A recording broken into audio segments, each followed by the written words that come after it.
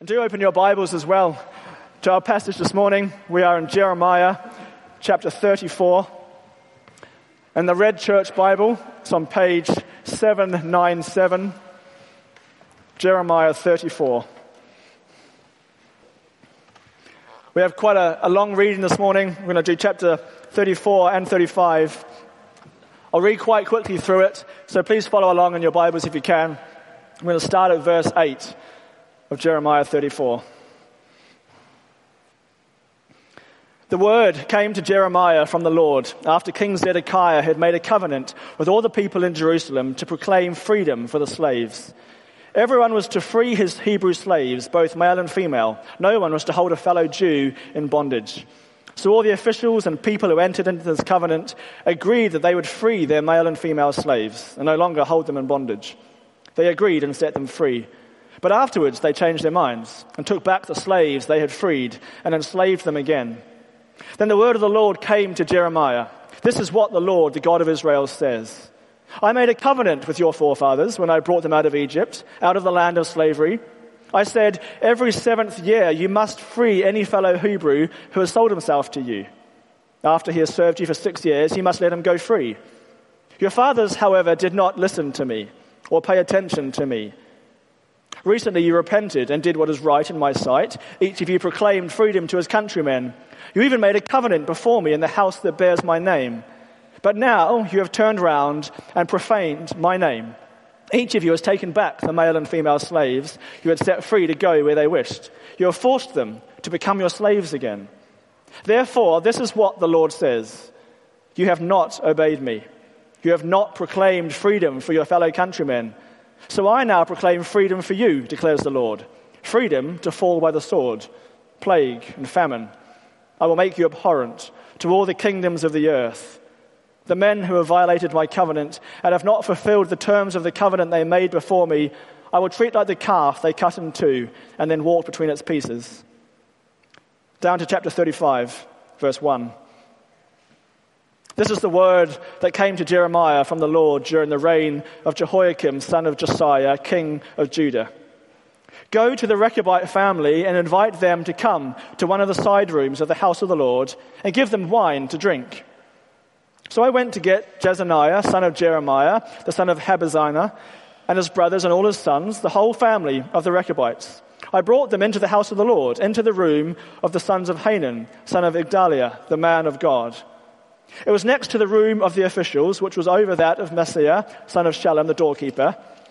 Then I set bowls full of wine and some cups before the men of the Rechabite family and said to them, drink some wine.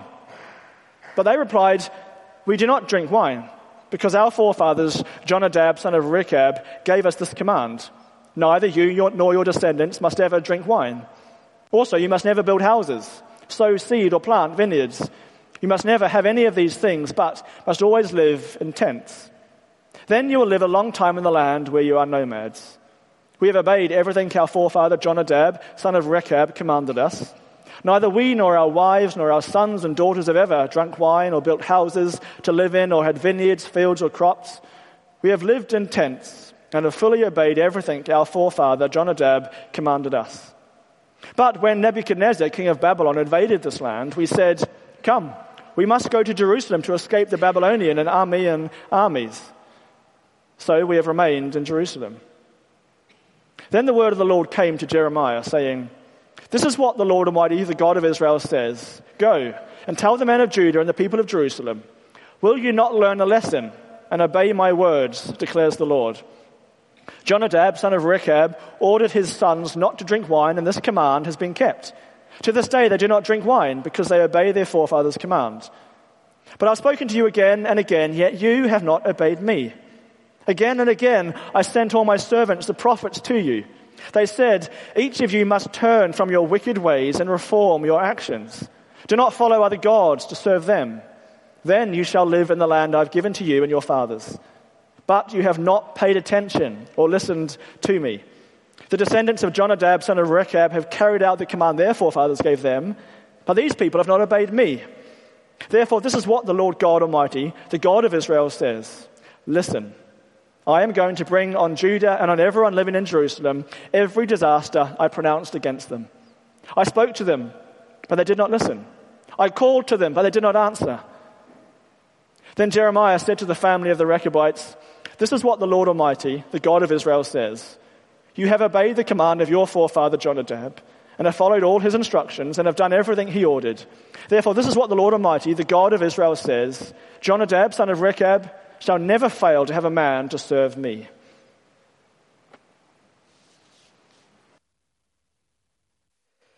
If we could have our Bibles open in that passage, that would be really helpful for us to follow how it works. So a few weeks ago, Dan explained to us that actually following the narrative of Jeremiah is quite difficult. Broadly, there are 3 sections to the book. Chapters 2 to 29 are chapters about Israel and Judah's sin and God's coming judgment because of it. Chapters 31 to 33 are about the future that God still has for his people. And then from chapter 34 to the end of the book, we get the details of the dying days of the nation of Judah.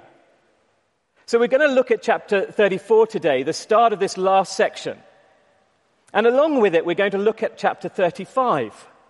In chapter 35, Jeremiah remembers back to an event 10 years previously,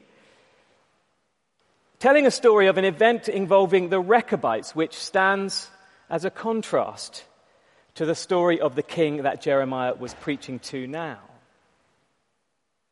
And by contrasting King Zedekiah, the king in front of Jeremiah, to the Rechabites of 10 years ago, the headline question of these 2 chapters is this: who owns you?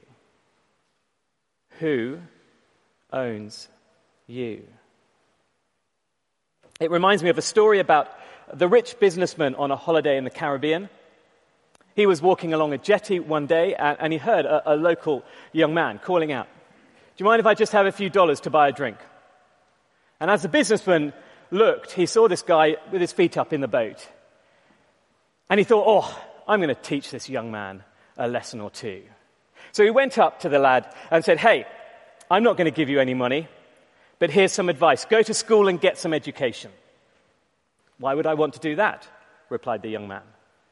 "Because you could go to university." "What for?"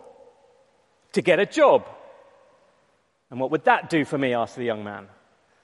"Well, a job would get you money so you could buy a house and food and clothing and things you've always dreamt of. You could move up in the world and settle down and have kids." "And where would that lead?" "It would lead to a career and responsibility. It could lead to you owning your own business and being respected by so many people, and you could be like me, taking foreign holidays and seeing the world." "And then what?" asked the young man. "Well, if you worked hard enough and made a success of your life, you could eventually retire and buy a boat and relax for the rest of your life." "What do you think I'm doing now?" said the young man. It illustrates 2 worldviews coming in and colliding. The young man was owned by a worldview that said hard work would get you nowhere. The businessman was consumed by a worldview that said hard work will get you everywhere.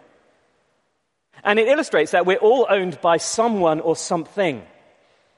And similarly, when we look at these 2 chapters in Jeremiah, they focus on the contrast between Zedekiah, who is owned by a secular worldview that he's not going to turn away from, and the Rechabites, who are bound to promises made hundreds of years before, whose faithfulness leads to God's eternal rewards.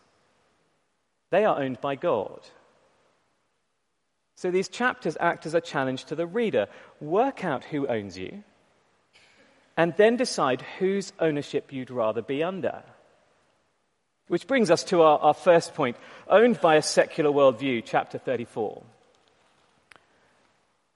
Owned by a secular worldview. For those of us who are not clear what I mean by a secular worldview, let me explain for a few minutes. A secular worldview is trying to make sense of the world without God in it. A secular worldview has no right or wrong, no second chances, and the only reference point you have is the people around you, the culture that shapes you. That's a secular worldview. Britain today is a secular society. We are owned by a secular worldview. So chapter 34 is the beginning of the story of the end of Judah. Nebuchadnezzar, a Babylonian king, had besieged Jerusalem with his armies in 588 BC and would eventually destroy the city within 18 months. And yet in the opening verses 1 to 7, which we didn't read, we're reminded of God's offer to the king. God's word still comes to the king, King Zedekiah, and promises peace if only he will listen to the word of the Lord and submit to what the word of the Lord tells him. And it seems to work. Look at verse 8 with me. The word came to Jeremiah from the Lord after King Zedekiah had made a covenant with all the people in Jerusalem to proclaim freedom for their slaves. Everyone was to free their Hebrew slaves, both male and female. No one was to hold a fellow Hebrew in bondage. What's going on here is Zedekiah is basically saying, look, I understand what God's word has told me about slavery, and I'm going to do what it says and free every Hebrew that is a slave in our country and say they are no longer slaves, they are free to go. In the midst of the chaos, it seems as though Zedekiah is finally turning back to God and doing something good. In a fit of repentance, he frees the Hebrew slaves. But then when you put events from verse 21 in this chapter, and then turning over the page to chapter 37, verse 5, what you get is the Egyptian armies come from the south and threaten the Babylonian siege of Jerusalem. And so what Nebuchadnezzar does is he removes himself from the siege and goes and deals with the Babylonians, which means suddenly the siege of Jerusalem is broken. At which point Zedekiah goes, hooray, I'm going to have all my slaves back, thank you very much. And he enslaves all the people who were once slaves but were made free. He goes back on his covenant. And look at what God says in verse 12.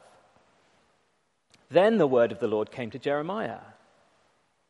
This is what the Lord, the God of Israel, says. I made a covenant with your ancestors when I brought them out of Egypt, out of the land of slavery. I said every 7th year, each of you must free any fellow Hebrews who have sold themselves to you. After they have served you 6 years, you must let them go free. Your ancestors, however, did not listen to me or pay attention to me. It's carefully reasoned. God shows the people of Judah how their unrepentant hearts have turned away from their covenant promises that came out of their own rescue from slavery. God says, look at your heritage. People, look at your heritage. You were once slaves, a whole nation of slaves, oppressed and abused as slaves. How can you have slaves?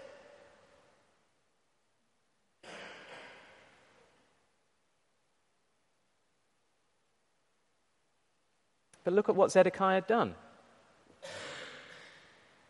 He'd renewed that covenant. Lord, we're not going to have slaves anymore. And then he went back on it. He broke it again. Verse 15, God says, recently you repented and did what is right in my sight. Each of you proclaimed freedom to your own people. You even made a covenant before me in the house that bears my name. But now you have turned around and profaned my name. Each of you has taken back the male and female slaves you had set free to go where they wished. You have forced them to become your slaves again. Can you see how far God had been pushed? That willful disobedience of Zedekiah and the Jewish people. And it shows us how the following verses from verse 17 onwards are not knee-jerk reaction. They are not a random act of revenge by God. Zedekiah's willful disobedience causes God to hand them over to the slavery of their worldview. That's the theme of slavery running through this chapter. Look at verse 17 with me. Therefore, this is what the Lord says. You've not obeyed me. You've not proclaimed freedom to your own people. So now I could proclaim freedom for you, declares the Lord. Freedom to fall by the sword, plague, and famine. I will make you abhorrent to all the kingdoms of the earth. There's a sense in which God hands them over to the desires of the heart, or of their heart, handing them over to the thing that owns them. God was handing them over to a worldview where there is no God. There's only what the world can offer. And that freedom is a sarcastic freedom, because essentially God is handing them over to the slavery of belonging to the world. A slavery without rescue. A slavery without hope. A slavery without a future. It's a chilling release. But it shocks us as readers that God has finally come to the end of his warnings. And that when God frees Israel, in this passage, it is a freedom into the full horror of a world without his rule and care and love. And it brings us back to the question we started with. Who owns you? By that I mean, what is so important in your life that it controls you? What is so important that it controls your thinking, controls your self-esteem, controls everything you dream about, controls your goals, your family, your life, your hope, your all? What is it that truly owns you? Because everyone has something. There is no one in this world who is truly free-spirited. I remember a debate I once had on a parenting course with some new dads. And we were talking about teaching children what it means to have a worldview with God in the picture. And one of the dads said to me, well, I'm just not going to tell my children about God because I don't want to brainwash them. To which one of the other dads said, but isn't that brainwashing them the other way? That's a story that illustrates we cannot be neutral in this world about anything. Even if we try to be neutral about something, we are communicating a worldview.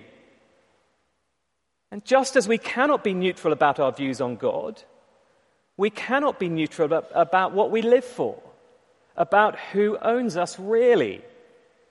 It might be our ego, our low self-esteem, our marriage, our money, our nation, our pleasure, our comfort, our relationships, our children. The list is endless. What God wants us to see is that to be controlled by anyone other than him is giving yourself to ownership that will not last and will lead to spiritual poverty. So who owns you?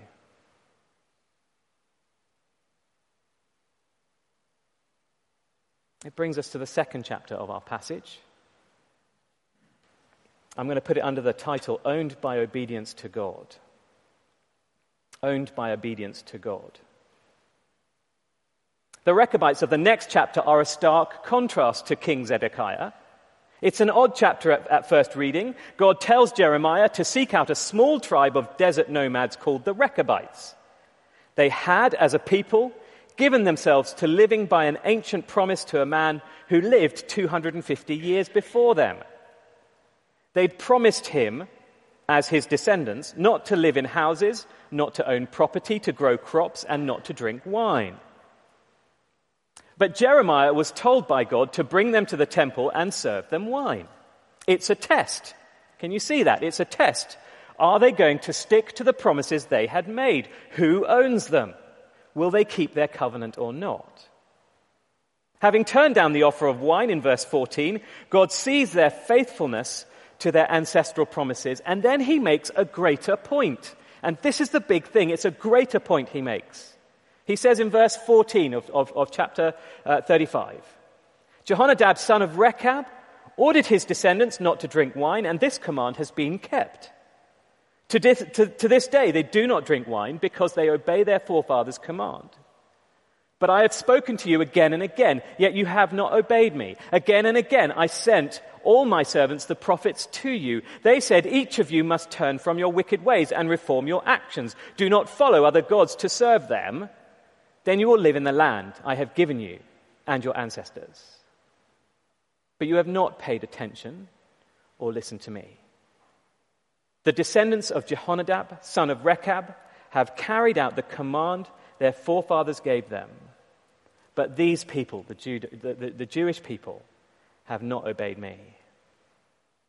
What God is doing here is taking that small example of obedience to a person and using it to say how much more. Let me explain that a little bit. The Rechabites, their promises were obscure and almost odd, even for the day. Jehonadab was a genocidal warlord who lived 250 years prior to the events of Jeremiah chapter 35. His descendants over those years were bound by an ancestral promise that he made his descendants make to him. And God's point is simple. If those descendants could keep an obscure promise to a historical war criminal for 250 years, how much more ought the chosen people of God live according to the promises of their loving, caring, almighty, patient, powerful God? Do you get that scale? It's kind of tiny, massive. This is just too big to ignore, and these people have kept something tiny and obscure. That's the point that God is making. And that's the contrast in these chapters. If chapter 34 challenges us with the slavery of Zedekiah, slavery to a secular worldview, that finally God says, if you want that worldview, have that worldview. I allow you to be enslaved by that worldview. My word will no longer call you out of that worldview. I give you to it, to eternal destruction. That's chapter 34. And then you've got chapter 35, the Rechabites and their faithfulness to an obscure, random promise 250 years ago. How much more? How much more? God's people to God's promises. Do you see the contrast? Slavery. Who owns you? You might be asking, what does being a slave to God look like? Well, it looks like humble obedience to the master you love. And interestingly, there's a precedent here in the Bible. You see, just after the covenant command to set slaves free in Deuteronomy, I read that earlier. It's a blanket command every 6 years. Bang, slaves go free. And there's one condition, one exception to that command. And it's Deuteronomy 15, verse 16. And it says this: if your servant says to you, I do not want to leave you, because he loves you and your family and is well off with you, then take an awl, that's like a nail, and push it through his earlobe into the door, and he will become your servant for life. Do the same for your female servant too. So there were some slaves wandering around with a massive, massive hole in their ear. And it marked them out as slaves of obedience. And that's the precedent for God's people today. In other words, slavery under God's rule leads to a lifelong brotherhood. A slavery forged by a loving obedience to a careful master, a slavery actually in name only. And that relationship is echoed in the New Testament, where Paul in Romans 6 contrasts being a slave to a secular worldview with the slavery of choosing to live in obedience to Christ. Look at Romans chapter 6, verse 16 with me. If you could turn in your Bibles to that chapter.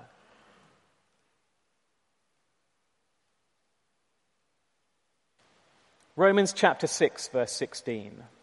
Actually, if someone's got a church Bible, could they shout out the number? 1133. Thank you so much. Verse 16 of Romans chapter 6. Don't you know that when you offer yourself to someone as obedient slaves, you are slaves of the one you obey? Whether you are slaves to sin, a secular worldview, which leads to death, as we've seen with Zedekiah, or to obedience, which leads to righteousness. What does Paul mean by being a slave to sin? Well, in Zedekiah's day, it was just that, a slavery to a secular worldview. And if you're not a Christian here this morning, you will be enslaved to the worldview around you, whether you see it or not. If you think you're free, well, actually, you've just got to look and examine yourself carefully. Because even if you think you're free and free from the secular worldview around you, actually you're still a slave to a variation of it. And I know that grates with our culture because our culture says, I am an individual above everything else.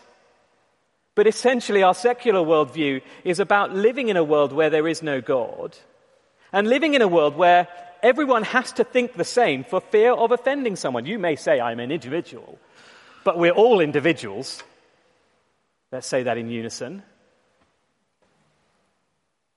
The Bible says that the only freedom, true freedom, from a secular worldview is one where God, where Jesus Christ is your center and your hope. Let me read on in Romans chapter 6, verse 17. It starts with this phenomenal phrase, but thanks be to God. Here's the way out of that slavery, but thanks be to God.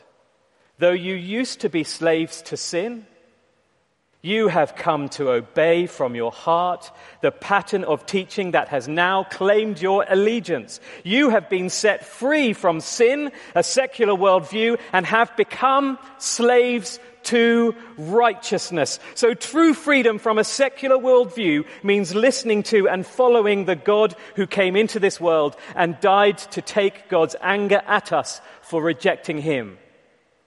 And because Jesus, God the Son, took the anger of God the Father on the cross, whoever believes in him will become a slave to him, a slave to his righteousness, and not to the secular worldview that owns us.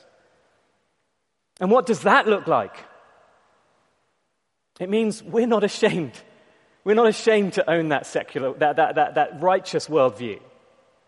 So just as an ancient Hebrew slave would have gone around proudly parading the massive hole in their earlobe that was a sign to everyone, I love my master and I have sold myself to him with love and gratitude. I am his. So Christians today walk around with that same heart. I belong to Jesus. I am his. And I seek time and time again to belong to what it means to live for him in attitude and behavior and obedience. And it means taking ownership of the covenant conditions of belonging to Christ. If we belong to Christ, we must actually live it. Listen to the rest of Romans 6, verse 20. When you were slaves to sin, you were free from the control of righteousness. Isn't that slavery? What benefit did you reap at the time from the things that you are now ashamed of? Those things result in death. Zedekiah proves that. But now you have been set free from sin and have become slaves of God. The benefit you reap leads to holiness, and the result is eternal life. Don't the Rechabites tell us that? The benefits of living for Jesus, for having a heart changed by his righteousness, by his forgiveness, and saying, I belong to him, I want to serve him as a slave that serves a master, that leads to holiness and eternal life. And it's not boring, is it? Who here has been thrilled to hear the Bible explained or gone away from a meeting with your heart on fire with what you've just learnt about Christ? You're allowed to nod, by the way. Who here has had that experience when our singing has so lifted our hearts, we've wanted to shout in praise and adoration to God? Who here has been in that situation when the preacher is preaching so relevantly that you feel he's been following you all week just to preach that sermon to you? Who here has ever been to a prayer meeting defeated and left encouraged? Who has been blessed by the sacrificial giving of by another Christian brother or sister? That is what slavery to Christ looks like. It is blessing after blessing from God because of his relationship with us personally. It is God shaping our character and our heart and our motives so that our dreams and fantasies are more and more taken by his will and enslaved to his mastership, willfully and lovingly. And when we fail, just compare it. Compare it to the secular worldview. When you fail in a secular worldview, isn't the media on your back? Isn't there lack of forgiveness? Isn't there a self-sanctimonious judgmentalism? But look at what happens when you fail in Christ. There is the cross of Christ reminding us of who has brought us out of slavery. There is the forgiveness of God encouraging us to stand once more in fellowship to him. And the gathering around of Christian brothers and sisters in love and care and compassion. Praise God, we are wretched slaves in the hands of such a loving master. Does it not want you to lay down your life in love and adoration for him? That is slavery to Christ. That is being owned by Jesus. So as we look at these chapters, one about a desperately lonely king, anchorless in his secular worldview that will eventually destroy him. The other about a faithful bunch of nomads who bind themselves to an ancient promise. That shows us how much greater is God's offer of relationship. It's a bit of a no-brainer, isn't it? My dear brothers and sisters, who owns you? Who owns you? If you want to work out who owns you, ask yourself what you dream about. Who owns you? Ask yourself, what was the last excuse you made concerning the church prayer meeting? What owns you? And yet look at the love of Christ. Isn't it precious that he has laid down his life for us in our failings,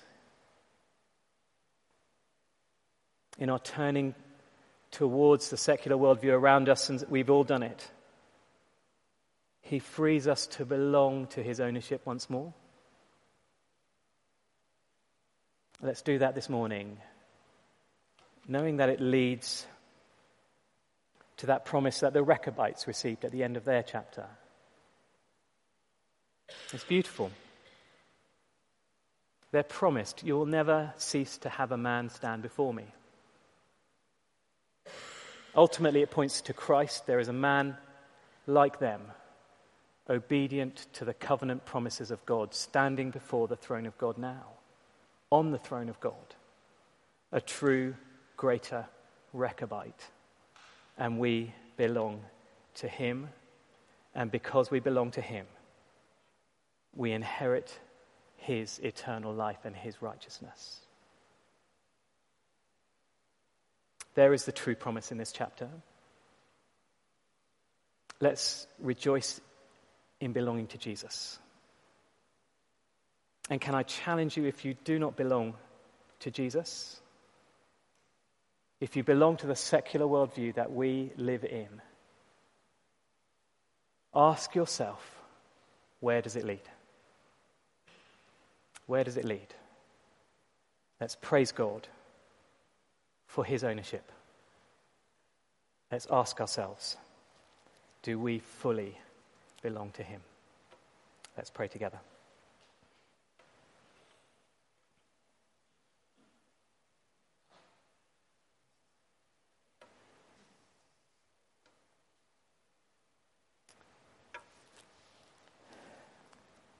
Dear Lord Jesus Christ,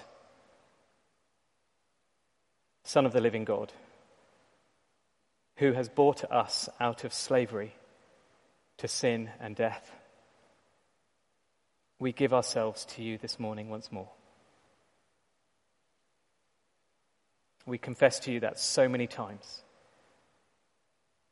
we have wanted to belong to the secular worldview around us that cuts you out. And we are truly sorry. Lord Jesus Christ, we ask that you would fill us with your Spirit, who sets us apart as your people and your slaves to righteousness. May we live by the Spirit. May we love by the Spirit. And may our obedience to you be evident to all. And may we stand just like the Rechabites stood, but in a greater way, for the love of our eternal King. We pray this in the name of Jesus. Amen. What I'd like to do is just give us a couple of minutes. If we could bow our heads and reflect on those two chapters. And ask ourselves the question, who owns me? And then we'll finish our service. There's tea and coffee in the foyer. You've seen the elders on the platform here. If you'd like to grab one of them, please do after the service. If you'd like to talk to God with one of them about who owns you, you'd be welcome to do that. Let's bow our heads just for a couple of minutes.